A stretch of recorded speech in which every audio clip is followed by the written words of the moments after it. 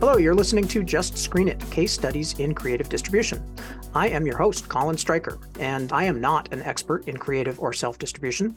I'm an independent filmmaker working towards making my first narrative feature, a horror film entitled The Grove. So as I've been contemplating my own eventual distribution strategy, I've become sort of fascinated with the notion of self-distribution, but I've found that it's really hard with all the information that's out there to really get a good idea of how it's worked for people.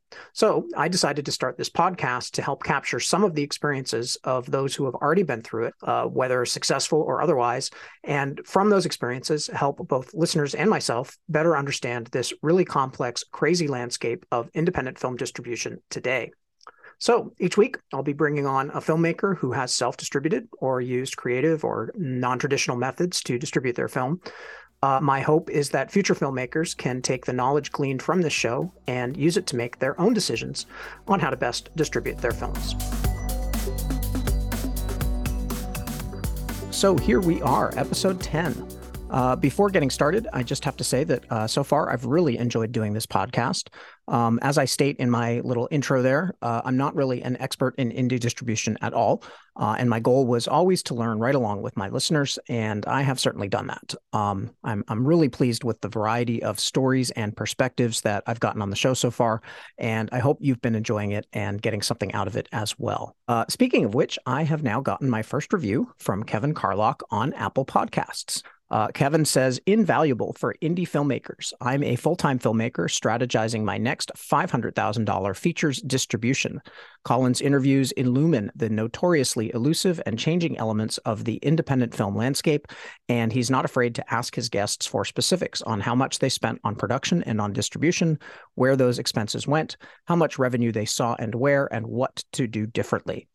Each indie is different and should have a tailored strategy, and Colin's guests both reflect that diversity and help filmmakers like me figure out what's most advantageous.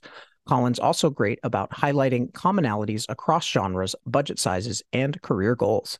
I've shared this podcast with several industry contacts and will continue to do so. Well done, and thank you, Colin. Well, thank you so much for that review, Kevin. It really means a lot. It's really nice to hear that I'm actually reaching some filmmakers out there. But anyway, enough from me. Today, I am really excited to bring you my interview with Andrew Bellware. Andrew has been making low-budget sci-fi movies for 2 decades, starting in the early aughts with a movie called Pandora Machine. As you might imagine, Andrew has seen a lot of changes in the world of indie distribution over that time, and it certainly shows in this conversation.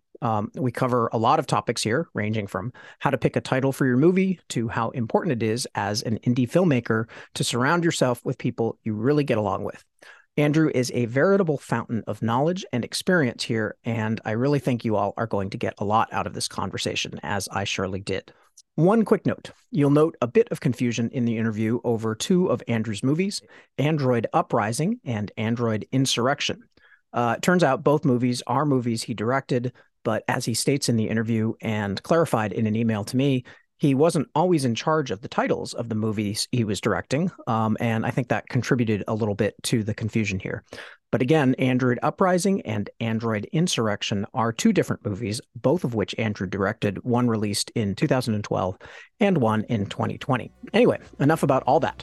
Without further ado, I now bring you my fun and fascinating conversation with Andrew Bellware. I have always been interested in filmmaking. I think since I was little, I was really fascinated by it, and I made little Super 8 movies. I turned into an audio engineer for quite a bit of my career and still do. And I also just completely inadvertently got into theater, and I've done a lot of theater sound design in my life.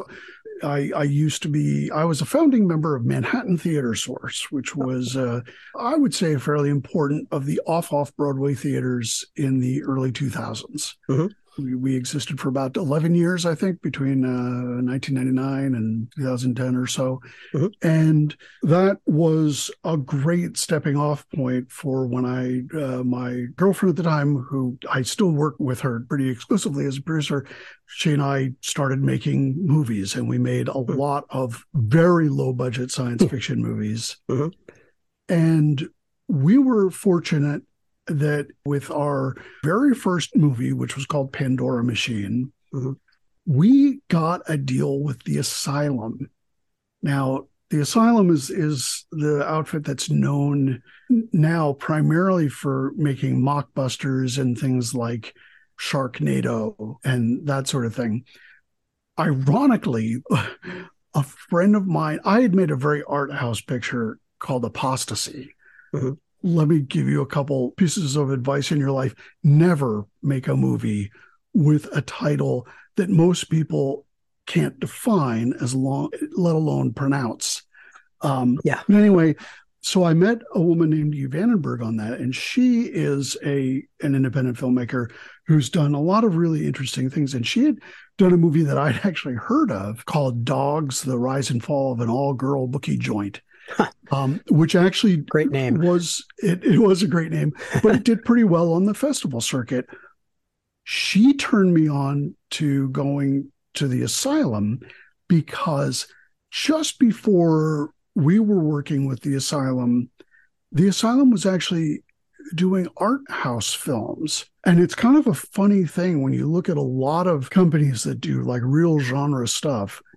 A lot of them started as art house people. Interesting. So they were distributing art house pictures to a Blockbuster. And boy, say what you will about Blockbuster, it was good for the indie filmmaker at the time. Yeah. You used to actually be able to make a little bitty bit of money. So we got a deal. Now, this was going to be 2004, maybe. Mm-hmm. I want to say they paid $7.35 a piece for 7,000 VHS copies of the movie. Yep. That was amongst the highlights of our career. Yeah. Right. And, it was a sort of a golden age for kind of, I assume you're talking in the straight to video realm here, right? Yes. Yes, absolutely. No theatrical distribution, right? No theatrical. And that's a thing that's a little bit more genre focused. The disinterest in the theatrical distribution is a little more apparent in the horror science fiction sort of part of the world, because it used to be that you could actually make money doing that. The other thing that you used to be able to do is if you had, well, for a while, like gay and lesbian films were a real good, if you had low budget or no budget and you could make a good little gay or lesbian themed story, you were in good shape because there weren't enough people telling those stories and there was enough of an audience for that. But I think that, since then, a lot of big budget projects have come along and it's not as remunerative for the independent artist doing.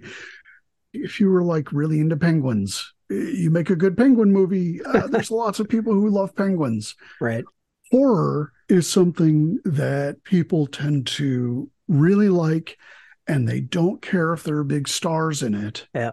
And it can be, and isn't always, but it can be relatively inexpensive to produce.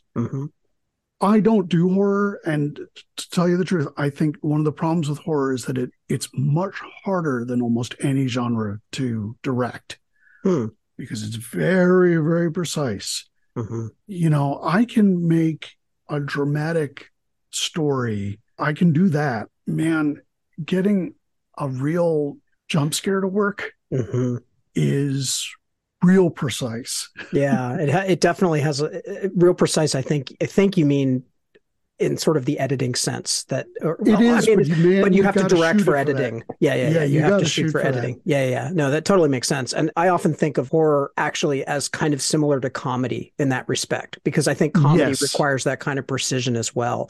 It requires like just perfect timing, right? To just kind of get this visceral reaction from the audience, which is laughter in the case of comedy, but in horror, it's sort of the scare. But they both have these kind of, this kind of requirement of like being able to cut just right. And of course you have to shoot to be able to cut just right. So, yeah. And so I've always felt that was kind of outside of my wheelhouse. Yeah. So we shot Pandora Machine and we got an international sales rep they were handling worldwide for us. And I remember saying, we're going to end up getting all the deals and they're just going to take the money. But, just saying, okay, that's just going to happen. Yep. That's what happened because we got the deal with the asylum and our sales rep took a chunk of it. But our next movie, which ended up being called the Millennium Crisis, we got a sales rep, and I don't remember how we found them, but it's Halcyon Pictures. Unfortunately, there's another Halcyon Pictures that owns the Terminator franchise. It's not that one. Right. Okay. Important distinction. Yeah. We had, again, in the theater that I was one of the founding members of, we met somebody through somebody else who knew Ted Raimi. And we were able to get Ted Raimi to act for a week between Christmas and New Year's for us. And that was really fun. We flew him out and gave him a place to stay in New York.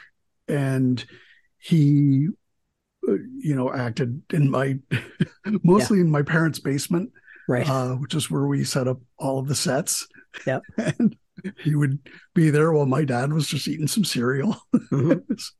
So these are science fiction films that you are sort of are you originating the content of these? Yeah. So I've directed all of them. Okay. And I've co-written a number of them, both Pandora Machine and Millennium Crisis. I co-wrote.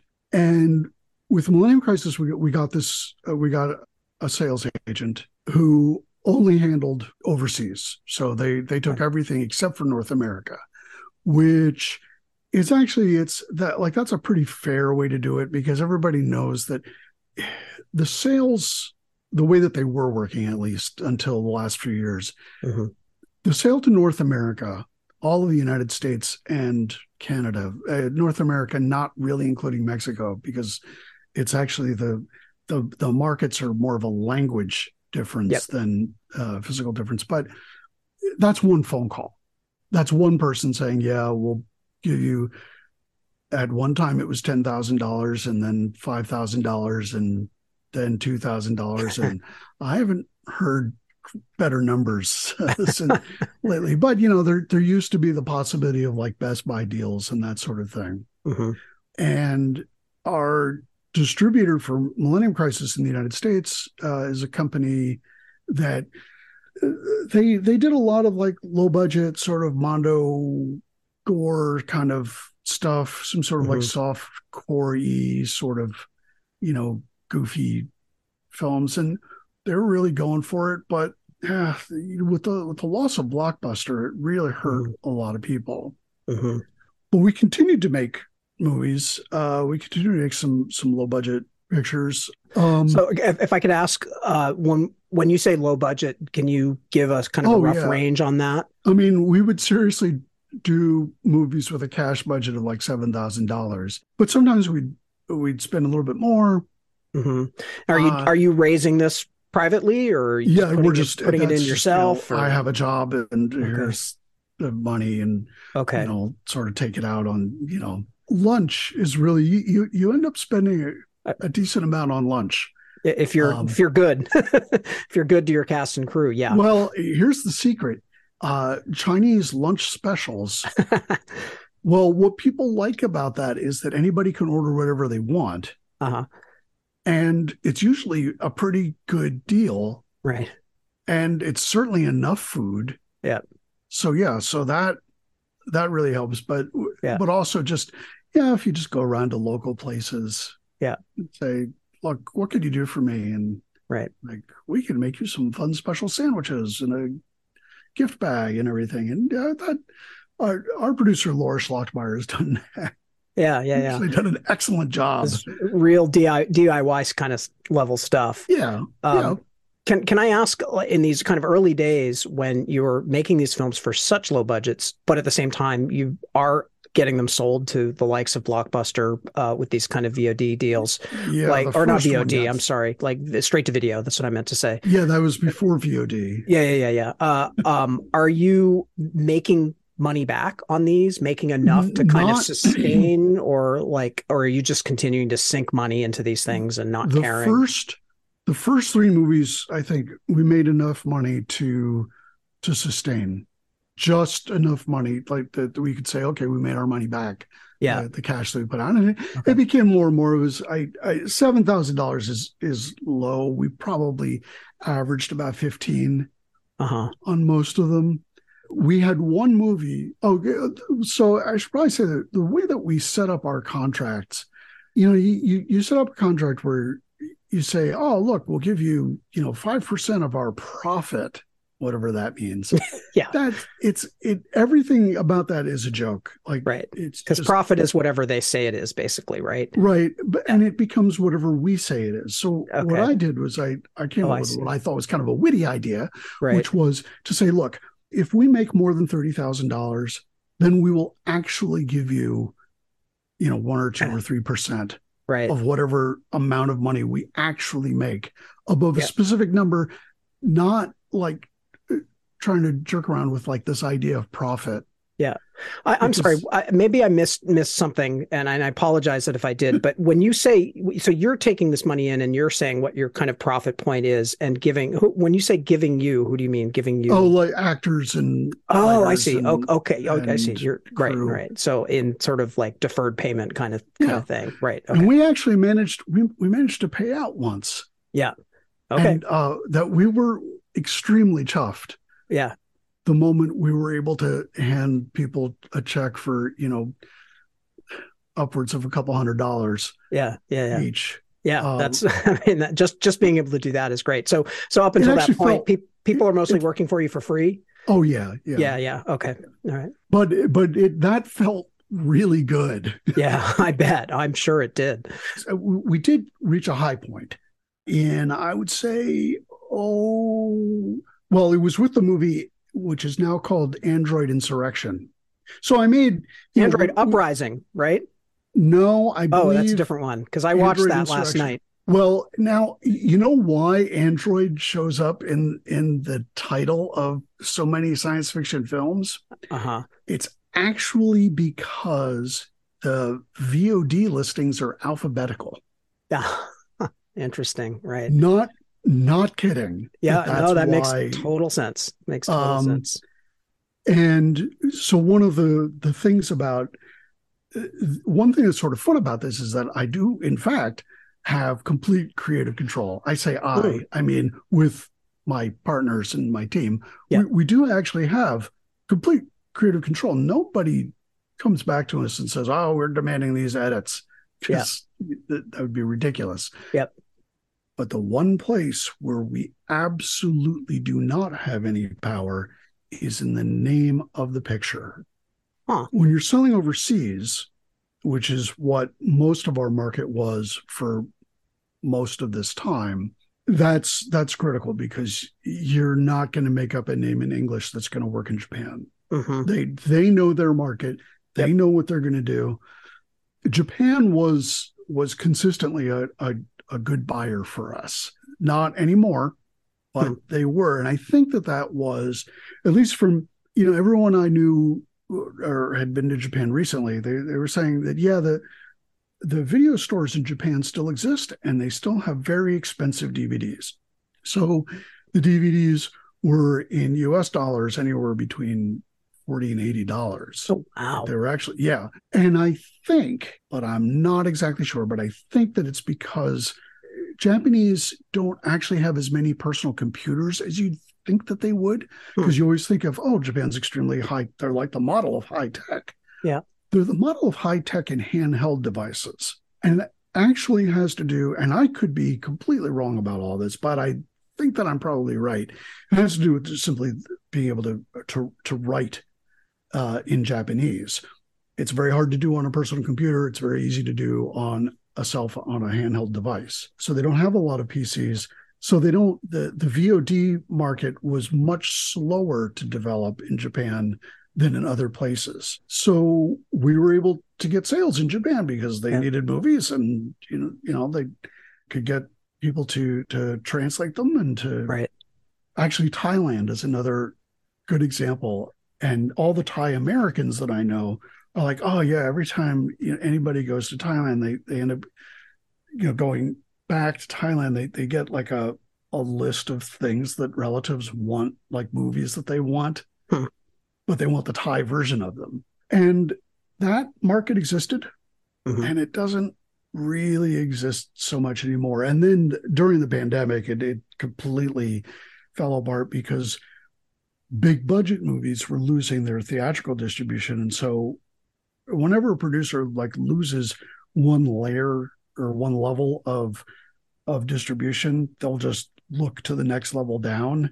Hmm. And so that sort of cascades down to the level that we were at, which Hmm. was pretty much at the bottom. But once they we're in direct competition with fairly large budget movies with known casts who are taking a much bigger bath than we are Hmm. money wise. At least we can feel good about that. Yeah. Yeah. Right. but that's not that was painful. Yeah, yeah. So, if you could just, we're still kind of talking about history a little bit, So I know that at some point you were making a little bit of money. You actually got to pay some actors and crew for one film, that kind of thing. This is all nostalgia, like back in the kind of, I'm guessing, late aughts, somewhere around that time frame. I'm going to say that was 10 years ago. 10 years ago. Okay, going into 2013 or whatever. Yeah. And then so now take me through what kind of happened after that. What kind of changes did you see in the marketplace after that? Well, it started just getting a lot tighter. The amount of money that we could get from different markets was going down. The amount of money for North America was plummeting. If you've ever heard anybody complain about how horrible the retail business is, just dealing with retailers, dealing with Best Buy is simply a nightmare. Mm-hmm. Walmart is just, they're mean. And they beat up the distributors you're trying to sell to them. And it just becomes untenable. Yeah. Now I'm curious, are you exposed to any of this directly, or is this all kind of happening through your sales agent? These kinds of It's all happening through sales agents, because you and I can't go to Best Buy and say, hey, would you buy my movie? They will not talk to us. Right. So they might not even talk to the person that we can talk to. Mm-hmm. It might be another layer up from them. Yep. Where they have a deal with somebody who has a deal with somebody who can actually talk to the people who actually do the buying for a big box retailer. Yeah. Or like Redbox or something. Yep. So one thing I'm curious about is, once you found sales agents who then, I guess, talk to distributors who then talk to, maybe somebody else, but they'll ultimately end up talking to the retailers. How difficult was the process for you of actually finding sales agents? Was that just kind of, did you early on get attached to a particular sales agent? And we were extremely fortunate in that we got a sales agent who was going into science fiction and really going science fiction hard with the second feature that Laura and I did together called Millennium Crisis. So from then on, we've been pretty loyal to Halcyon just because they've been really straight up with us about stuff. Okay. And unfortunately, sometimes that straight up story is just, this isn't going to work. Right. So things are drying up. Meaning that basically that I'm guessing, well, why don't I put that to you? Like, why do you think they're drying up? What's happening to the marketplace at this point, probably mid 2010s kind of time frame? What's happening there that's shifting things? Well, Blockbuster's dead as anyone to sell to. And so is the other big video store. They're not in my area, so I forget. Was it Hollywood Video? Maybe something like that. I don't remember. Yep. We don't actually have any of them here, or never did. And then video on demand never really did what everybody wanted it to do, because it seemed like, this is going to be a great idea, and we don't even have to have a distributor because we could just do it ourselves. But boy, it's hard to actually make any money with it. Well, it's interesting because I've talked to a few other people, I think, who around that time frame, there was kind of a window around that time frame where, as I understand it, Prime Direct, I can't remember what it's called. It's escaping me, but there was direct to Prime that you could actually, because it hadn't caught on enough that there was just this total overabundance of content. You could actually get on Prime Direct or whatever it was called. You could get on Prime Direct and you could actually make a little bit of money from that. And I've talked to filmmakers who kind of in that, like, I think mid, like around 2013, 14, 15 kind of time frame, they were actually able to make some decent money from films by that.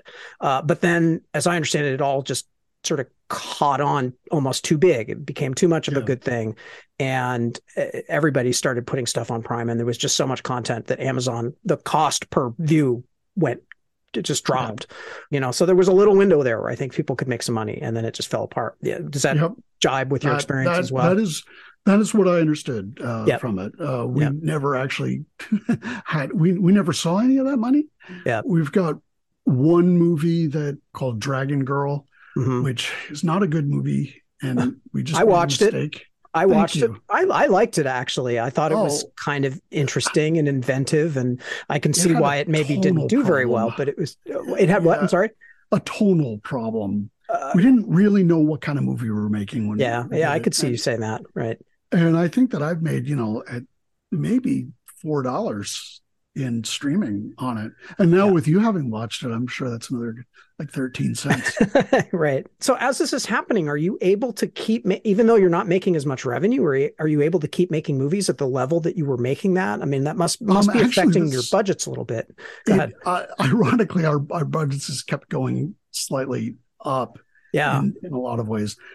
For genre stuff, by and large, you're better off putting your money in effects than you are in name talent. That's, just part of the reality of it. And it's because if you're thinking about your audience, and this, I feel like with genre people, the people are so excited about the genre that they're in.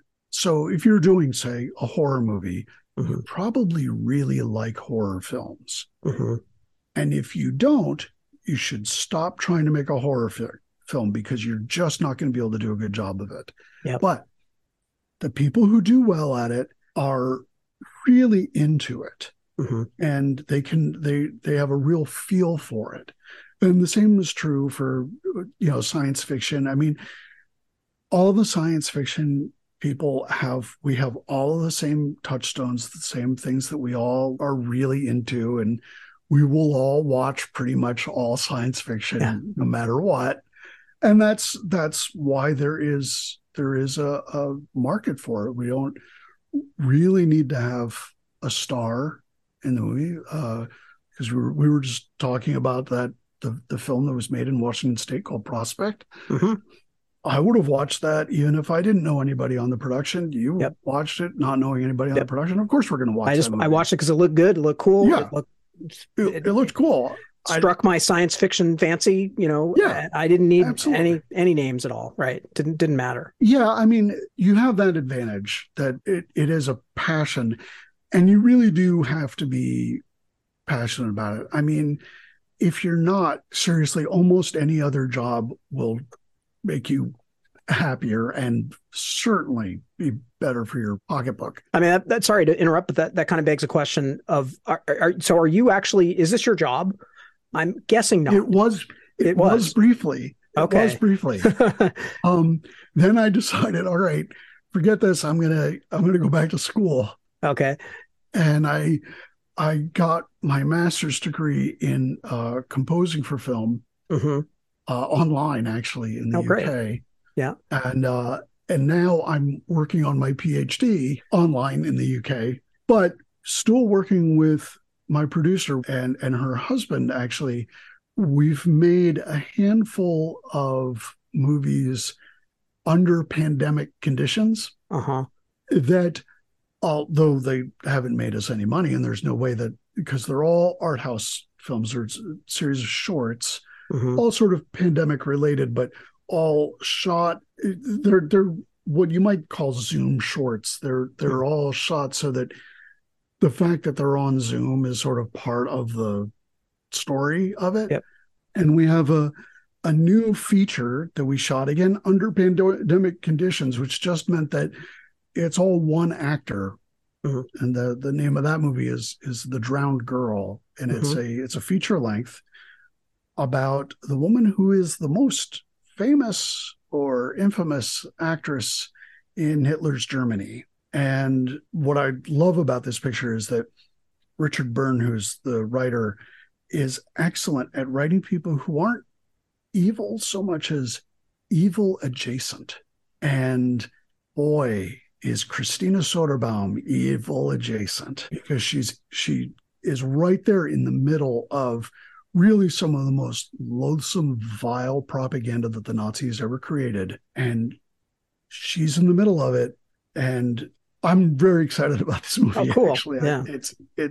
and but can we make money at it? I don't think so. I mean, there's no, like, what would it be, like a PBS sale? I don't think so. Is this still within the realm? Is this a short or a feature? It's a feature, It's a so feature. yeah, So there's more potential anyway. And yeah, is it still kind of art house? Like, would yeah. you say? Yeah. It's a very sort of dreamy, Right. she's in hell, but she doesn't realize it sort of Yeah. thing. I wish there was more like, I mean, there are people out there who consume art house content. There are people out there who want it. There are people out there who want stuff Oh that yeah, pushes boundaries and things like that. Like, I mean, you talked about Dragon Girl and you said it wasn't good, or I think, but again, it's like I wouldn't necessarily say it was great for sure, but it was interesting, and it oh, was thank you. experimenting with some stuff and pushing some boundaries here and there, and I love stuff like that. Whether it's good or not, I always appreciate that people are trying to do interesting things with film, and that's so important.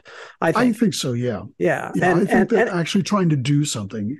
yep. I When mean, my it's an art. I mean, we talk about I thought it's a business, and there's all that art versus business debate, and we can you can always go into that. But for some people, anyway, a lot of people, it's an art, and it should generate art. It should generate stuff that's challenging and interesting and cool, and all that kind of thing. So I always yeah, appreciate that kind of content, and I just wish that there were better ways these days to connect that material with the people who want to consume it, because I think it's difficult, yeah, and for yeah. artists to get paid for it somehow, some way.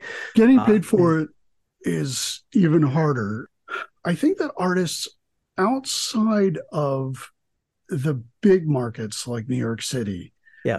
there are some advantages in that it's a little bit easier to form a community. Mm-hmm. You can actually have a scene, like a film scene, where Yep. people are actually coming to see one another's pictures. Yep.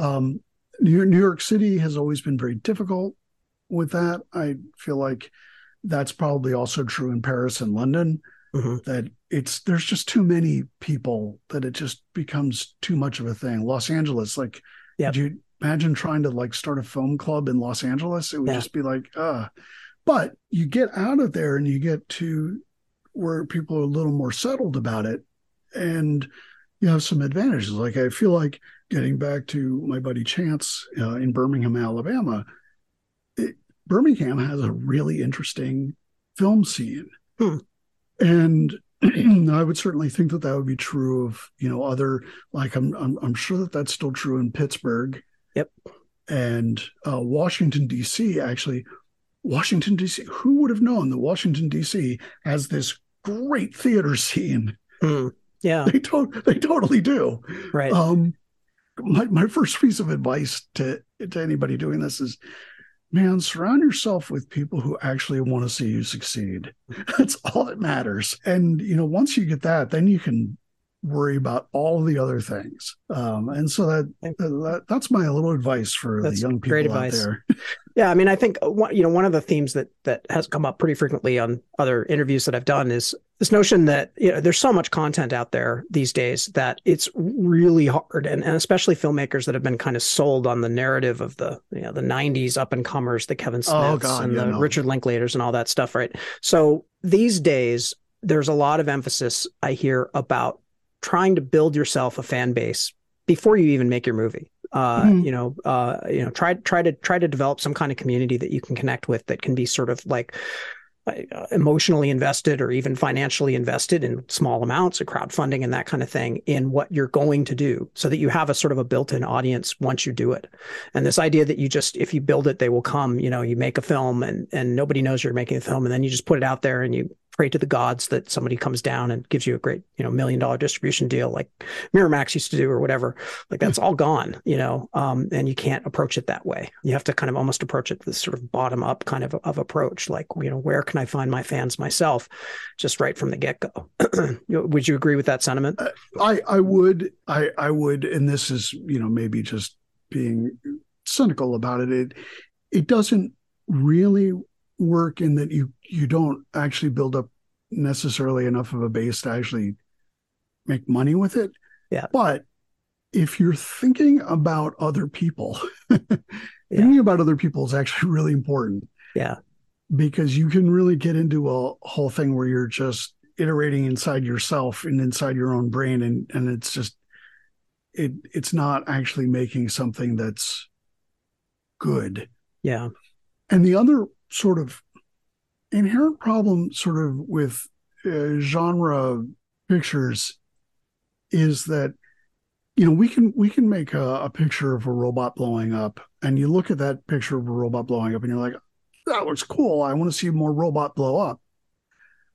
But your problems with a feature film are the same no matter what you're doing. It has to be a story that you have to be invested in. And so it doesn't matter how many robots you blow up in it. The story is still about one person, one man, one girl, one robot who has a problem.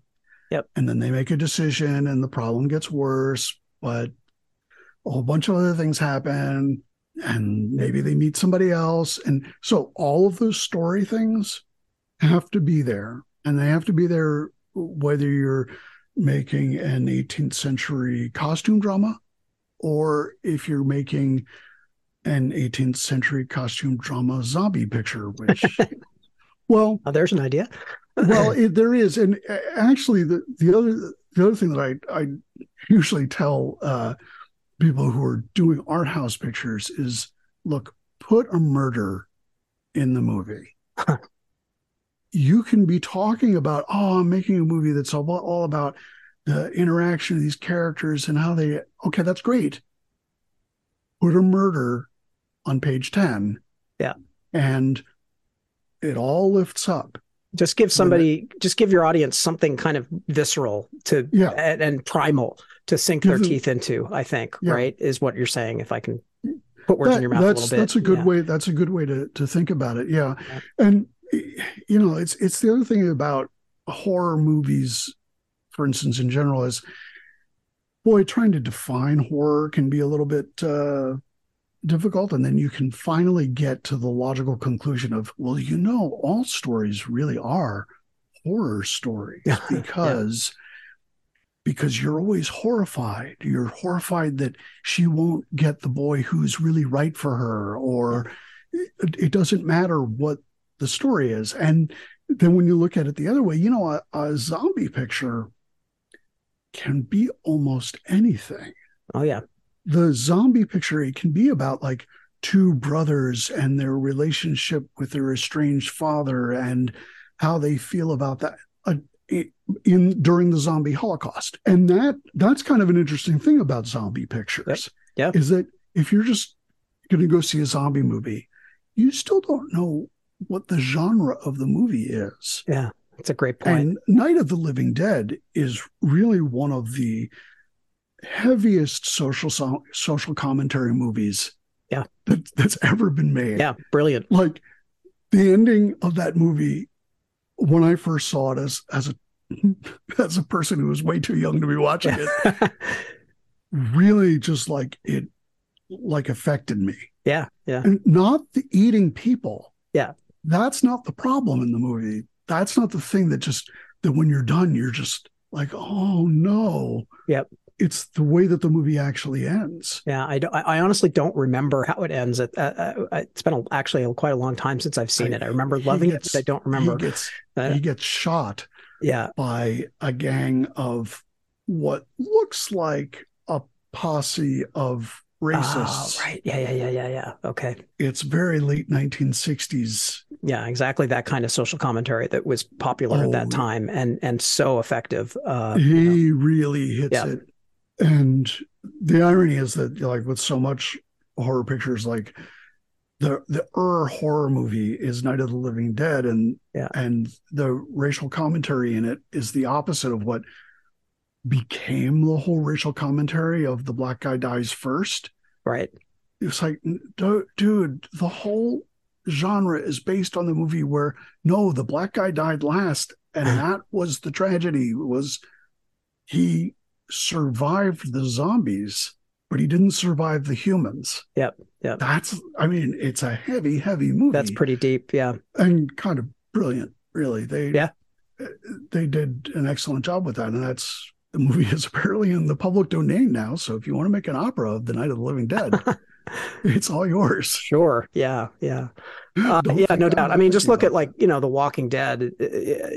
For better or for worse, I have mixed feelings about the whole series, but the focus of that series is The Walking Dead are just a catalyst to all of these human dramas and these human interactions, and right. Who the bad guys are and who the good guys are, and how all the humans clash to survive this apocalypse. And the wandering bodies are really just they're just background almost to absolutely the human drama that's going on. And I think that's always going to be true, because you can only make zombies so interesting.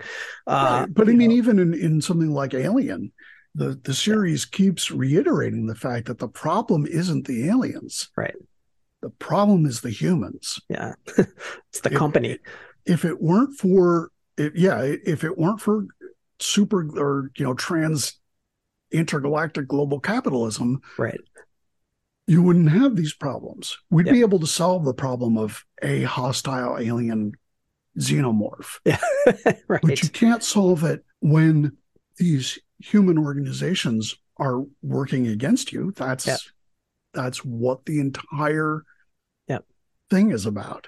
Yeah. And so that's a really kind of a fascinating thing. And it's sort of like, where do we draw the line between the art house and the genre picture? There isn't really that hard of one. Is Hamlet in fact a ghost story? Because it sure starts out as one, and Macbeth, don't get me started. It's the whole thing that is a very genre picture. But I don't know. I have not been able to make self-distribution work. Yeah. The most popular thing that we've done is to make a podcast of one of our movies, actually, called Earthkiller. Earthkiller is, I think we did it in 12 parts, and we've had more than 20,000 downloads. That's great. Now, we didn't bother to, we didn't monetize that in any way. So just to kind of get back to distribution a little bit, where are you today in terms of, I know you talked about some shorts that you had out there, which obviously are not going to make any money. And then you have this feature that's coming out. And it seems like you're pretty resigned to not making money at this point. Would that be a fair characterization? No, I think between me and Laura Schlockmeyer, the producer, we're too stubborn to give up. So right now my income doesn't come from that. I do corporate work, freelance, but I can't stop. Yeah. And I've been doing other things that have been like even less possibly remunerative, like puppet opera, because we're also making a puppet opera based on this work by Ernst Toller, who was this crazy German socialist who was the president of the Soviet Bavarian Republic for 6 days in the 1920s or 30s, I think. So it's just this crazy German expressionist play that we're turning into an opera. Yeah. But no, I believe, I just don't see what the path is anymore. Yeah. For a while I saw what the path was, and that was, you have an international rep, they go to the American film market, because there's only one international film market where everything gets sold now. There used to be a handful of them, but the AFM really pushed the rest out, and that's in Santa Monica, California every year. Yep. So you go there, you spend several $1,000s getting a hotel room where people, they have like the second floor, and buyers walk around and actually ask you, what do you got? who's in it, which, compared to the music business, because the music business, there's making money is just delusional fantasy. But in the film business, there was very briefly, there was a time when buyers were actually coming around and saying, oh, you've got a new science fiction movie. And every once in a while, I get an email from a sales rep, not really a distributor, saying, hey, what's going on with this movie? We saw that you're part of it. And so we just say, talk to our sales rep. Yeah. So just to dwell on that a little bit, like, I wonder, and you can correct me if you think I'm wrong, but AFM still exists. Films are still bought at the AFM, and every once in a while there are still, what's the word? I can't remember, but there's still miracle stories of filmmakers who sell their films, sell their really low budget films that came out of nowhere to somebody and make a bunch of money, I think, or at least become successful. Whether they're actually making money or not, it launches their careers or what have you. That still happens. It seems to me that a lot of the reason why it seems like that doesn't happen as much maybe is just because there are so many more movies being made that those stories get kind of drowned out by all of the stories of films that go to those markets or try to go to those markets or can't even bother to go to those markets and then aren't successful. And I see you thinking about that. So could be. Yeah. One thing that's very different is that television is very different right now. Yeah. And the other thing is that a lot of the stories about people making a whole lot of money were kind of stories about people making a whole lot of money, more than them actually doing that. I suspect that, you can certainly, if you're not me, you could parlay a good film that gets a bunch of good reviews into some kind of career, whether it's directing television or low budget film or whatever. That is a thing that can happen. Yeah.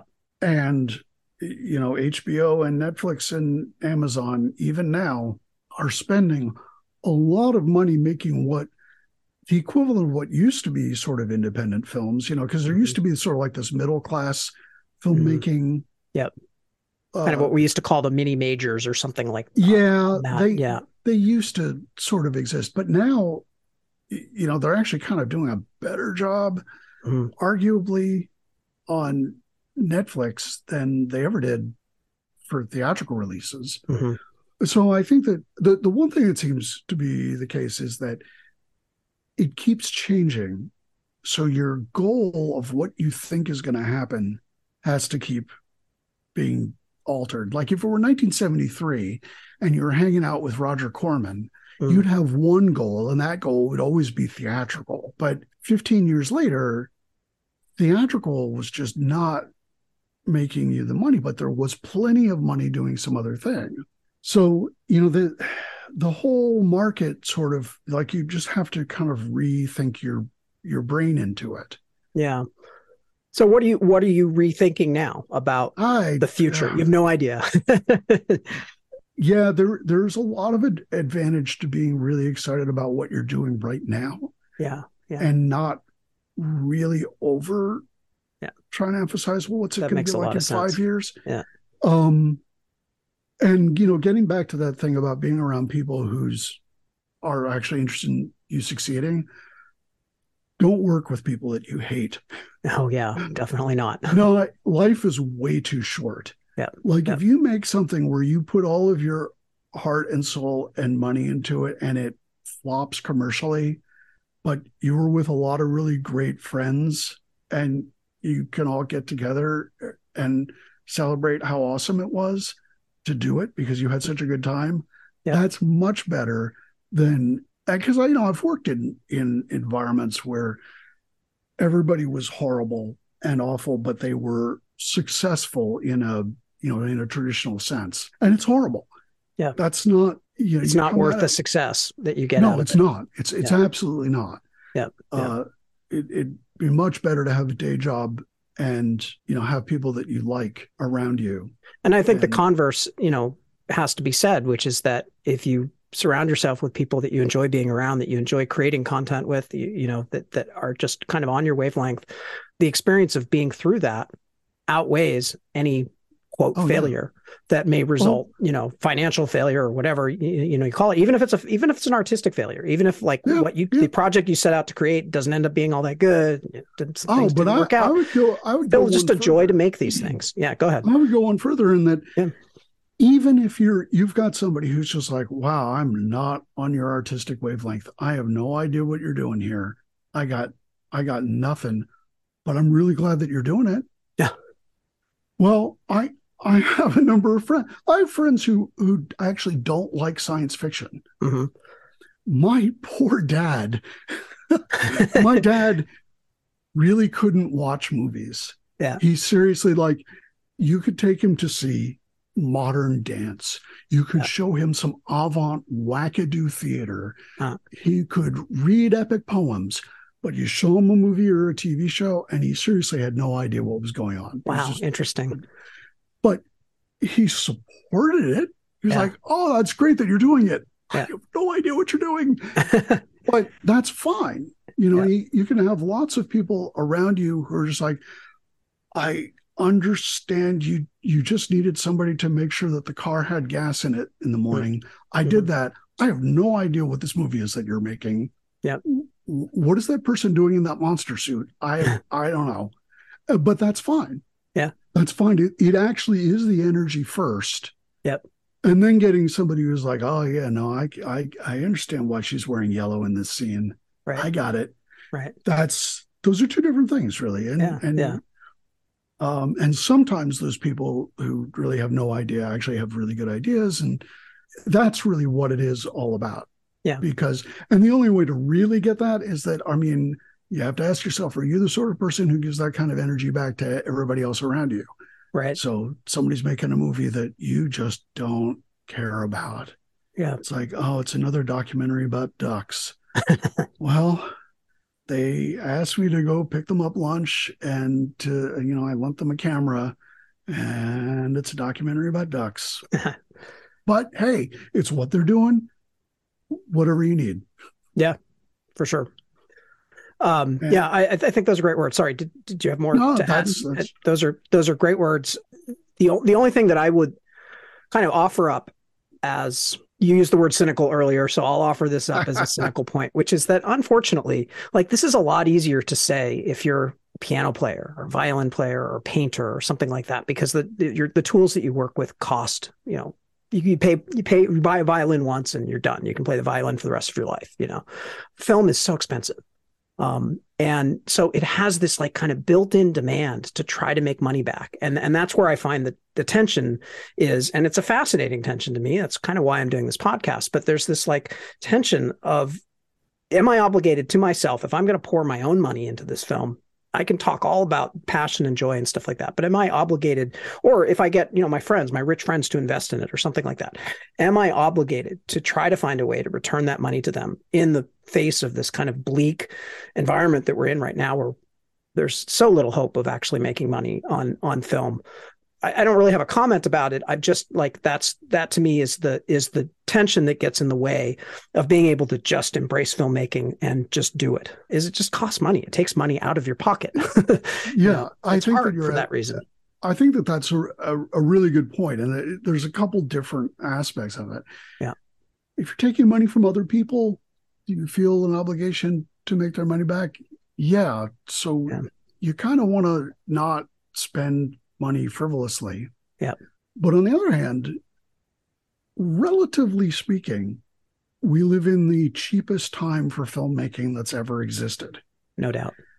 That is a big difference. Like going back to the Asylum, for the longest time, their buyers were insisting that they shoot on 35 millimeter.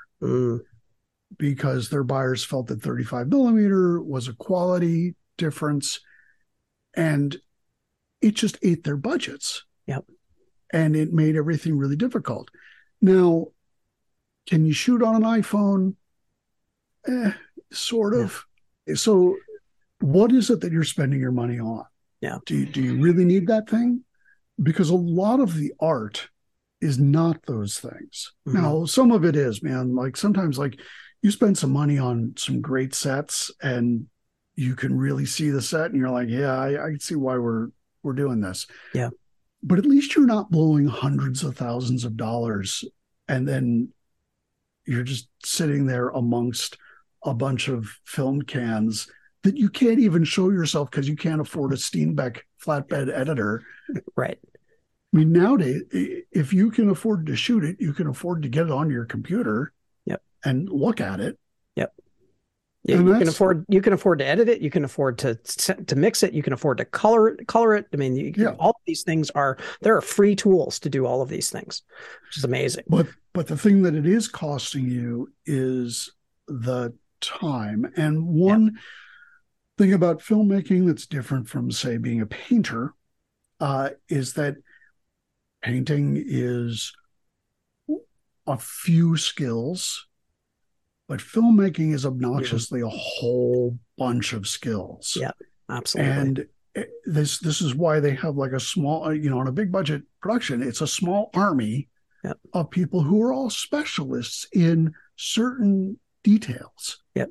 And that's harder to deal with. Like, do you really feel confident as an art director? Do you feel confident as a sound mixer and a cinematographer and a gaffer and a lighting and an acting coach?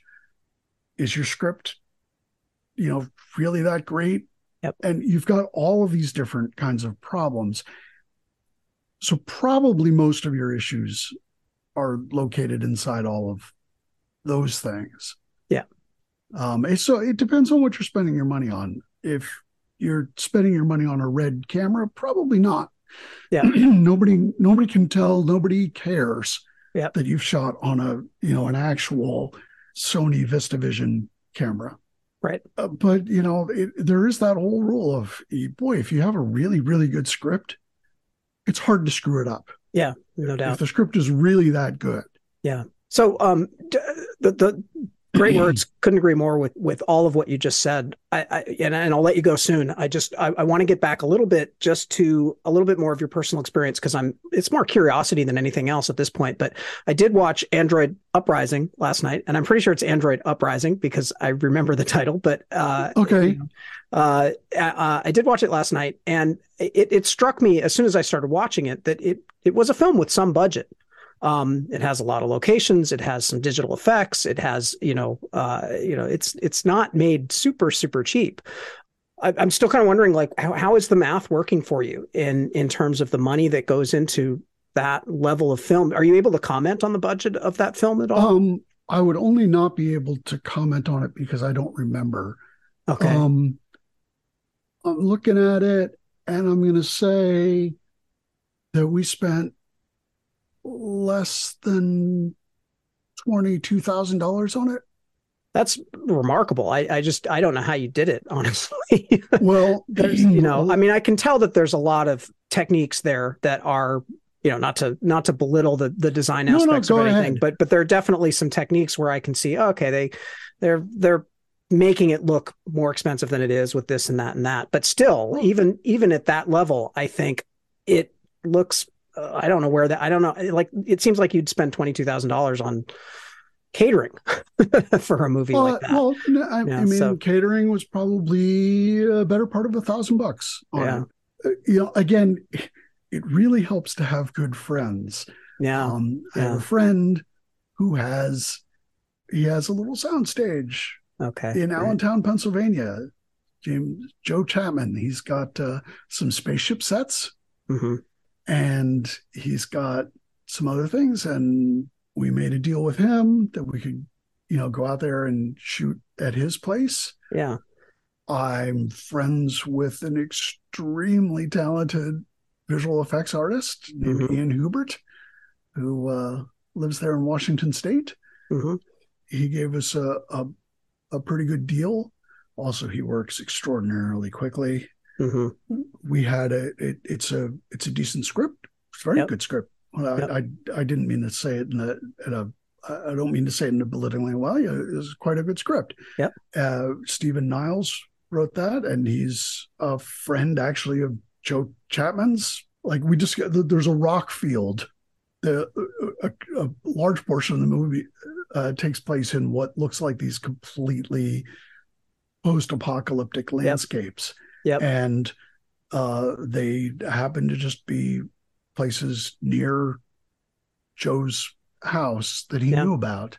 Yeah. And so we just, Well, you made it work. van. You made it work somehow. So yeah, I mean, but again, having people around you who actually are pro you, yeah. like if you think about all the things that you could offer somebody else, Mm-hmm. well, other people have those things for you. A lot of that, not to get like too woo and too hippy dippy about it, but just my experience doing this with theater is that the kind of positive energy that you give out really does come back tenfold. Mm-hmm. I mean, it really does come back to you. And yeah, that doesn't necessarily mean that you're going to get a distribution deal where somebody's going to give you several $1,000,000 and you can get a home in the Hollywood Hills. In fact, you might not get anything at all, but you might finish a movie and be proud of showing it and Yep. it be on Amazon Prime. Yep. Do you ever, with your films, do you ever get the chance to enjoy these films with an audience? We try to have a public screening. Okay. Usually at a bar in Brooklyn. Oh, great. Okay. Which is really the place. A bar on Sunday afternoon in Brooklyn is the place to see a low budget science fiction movie. Yeah. Because that's always a good time. Yeah. So we always try to. Obviously, the last few years have just been miserable, but that is always a good time. And boy, it really helps sometimes to watch other people watching the movie. Absolutely. It's, to me as a filmmaker, it's such an important part of filmmaking. Like I can't call a film finished until it's been seen by other people and I've seen what their reaction is and gotten some feedback and that kind of thing. Like it's just I just don't have the objectivity to be able to judge. Oh, nobody editorial does. Right. Absolutely nobody does. This is why in theater you have no idea what you're doing until you get a show up on its feet in front of an audience. And then the weird thing is that it's not even necessarily the audience's reactions to it. If you're watching it just in the audience, you're watching it as a different experience for some reason that I don't know why, but you can tell instantly, oh, that line has to get cut. This thing has to go longer. You might have heard that line 1,000 times in rehearsal, but you never hear it the way that you hear it when you see it with an audience. Or in film, there's that shot or that cut or that cue, that music cue or whatever. Like there's just 1,000 different ways that you just when you see it with an audience, it's like it becomes it's like the clothes are coming off or something. You just see it in a whole new way. So it's amazing how that works, and a little frustrating because you know that all of those decisions that you're making before you get to an audience are all sort of like, in a way, they're you have to do them, but they're half of them could get thrown out the window as soon as you see it with an audience and re-see it in that way. So I was very excited when Alien Uprising. Which was written by Josh James, who has actually gone on to write a Van Damme movie. But in that movie, there's a character who kind of gets written off early. And so you forget that she's still on the spaceship when the bad guy gets back to the spaceship and he's just going to launch the spaceship and ditch everybody. And that character comes back and kills the bad guy. Right. And it actually got like some applause. And I had been with this movie for so long by that point. it's like, oh yeah. And then she does this. And I'm like, oh, right. This is actually dramatically a really big deal. That's awesome. Yeah. Yeah. And so that is an important thing. Yeah. Yeah. I think that's special, which is why I asked the question about seeing it with an audience is, it's hard these days, I think, to make movies because the expectation is that they go straight to streaming and you never get to see films with an audience. That's really hard as a filmmaker to be able to give up on that experience, which, maybe it was always a limited experience. There's not that many people who can get their films played in theaters, no matter what era you're in. But especially now, it just seems like so hard to be able to look forward to that. I think the only silver lining that but it costs money, is film festivals. Getting into Yeah. these film festivals, there's great. There are some great film festivals that may have no distribution opportunities, sales opportunities, whatever, but they have dedicated, loyal audiences that you can go to and, have your film screen and experience that. If you're willing to shell out application fees and travel fees and hotel fees and all that stuff. Yeah, but I think just find a nice bar in Portland, Yeah, and yeah. just show it on a Sunday afternoon when I know there's going to be some game going on in the front of the bar, but the back of the bar is going to be your cast and crew and Yeah. friends and family, and you Yeah. get to actually watch things. Yeah. And that's always a good time. Yeah, makes sense. So we've taken a lot of time here, but it's been a great conversation. I just want to ask before we go if you have anything else that you want to cover, anything that we didn't talk about that you think is important to talk about. I'll give you a chance to do that. I can't really think of anything. I think we pretty much we covered a lot of good territory. I can't overexpress enough how important it is to surround yourself with people who actually want to see you succeed. Yep. And try to enjoy what you're doing today more than how it's going to work out in the future. Because you might get lucky and make some money, or, you might just get lucky and, fall in love. I don't know, like whatever happens. Whatever works for you. Right. Just enjoy the process. It really is important. I remember many, many years ago, I was playing in a rock band when I was very young, and I'm on stage at this really dive club in Dover, New Jersey. And I was thinking to myself, why am I so miserable? I should really be enjoying this. Mm-hmm. And I realized then, like, it was enough of a revelation that I remember it now. Mm-hmm. I remember just thinking, wow, this should be the fun part. Yeah. Yeah. And it wasn't. I'm just going to enjoy this. Yeah. Why wasn't it the fun part at the time? Oh, because I was the leader of the band, and I was in charge of everything. And I was trying to make sure that nothing was going to collapse. You stressed out about all of the details and all the practical things, and just not letting all of that stuff go and just enjoy that creative moment. Yeah. And that's so easy to do in filmmaking, right? Because those logistical details, factor 100 times that. There's so many logistical details. And I think to a certain extent as a filmmaker, you have to love those details too. You can't you can't just love the creative process. You have to love the logistical process, because it's such a huge percentage of the work that you have to do as a filmmaker. There's so many little things to do to deal with, So I definitely do. I love that nitty-gritty stuff. I love those just tiny little decisions that you have to make all the time. I couldn't do it, I think, if I didn't love that aspect of it, Oh yeah, absolutely.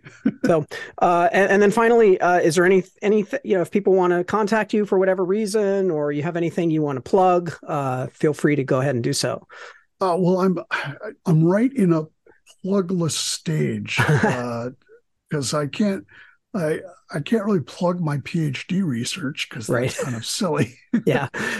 But Pandora Machine is the name of my company. On Mastodon, but you don't really need to follow me. I just post nonsense. Sometimes nonsense is fun though, but yeah, I get you. But Pandora Machine, and if people want to watch any of your movies, that's a good way to get to them. Yeah, they're around. They're most or many of them are on Amazon, either Prime or in physical form somewhere. Right. And Okay. Great.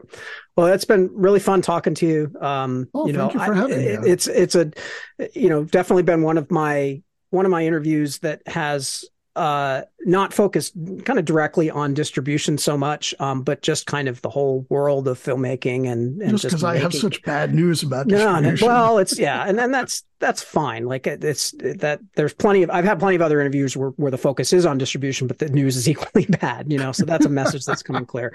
And I think it's because of that it's good to sort of talk about some of these other issues and just just filmmaking and what it's like to make films in this day and age. And it's a lot of fun. The best part of it is watching people transform a script into an actual scene is really one of the most revelatory experiences. Yeah. It's just amazing. Yeah. Yeah. Bringing an idea to life, just totally investing it with vigor and existence, like real physical, tangible existence. Yeah. I totally get you on that. Yeah. Yeah. That's the high that you're chasing. Yep. And I think that's got to be the, I'll say it again, but that's got to be the high that you chase, the process, and not the final result, not the money, anything like that. Don't do it. If you're chasing money, don't do it. If you're chasing money, don't do it. If you want to make a perfect movie, feel good about making something that's less than perfect, and using it as a learning experience to make your next one. Yeah. Which is maybe a good reason to not spend too much money on your movie too. Yep. Find a way to do what you can with what you got, I think. You know, like there's always new ways to make movies that don't cost a huge amount of money. So especially now. So Yep. Cool. All right. Anything else? I'll stop recording unless you got anything else you want to add. Well, thanks for having me. No, that's great. All right. That's all for today. Thanks everybody for listening. If you enjoyed this episode, please do rate and or review the podcast on Apple Podcasts or wherever.